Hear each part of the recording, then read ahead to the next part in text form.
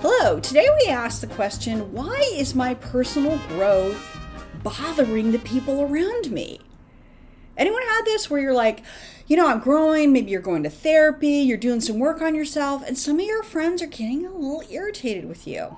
Well, there's a couple of things that could be going on. One, maybe you're being obnoxious and you're telling everyone that they should do what you're doing. If that's the case, stop it, be on your own journey, let them find their own path.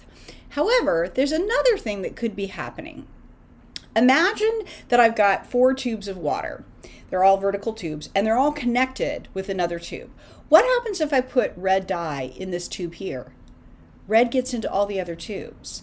So one thing you may see is dysfunctional family members that when you start to get healthier, it makes them uncomfortable because you're upsetting the dynamic.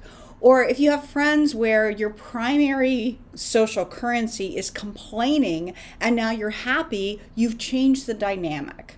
So as you're growing, if you notice that people are getting a little irritated with you, take a moment and reflect. Am I actually doing something to make them annoyed? Or is it just the fact that my growth is making them uncomfortable? And what do I want to do about that?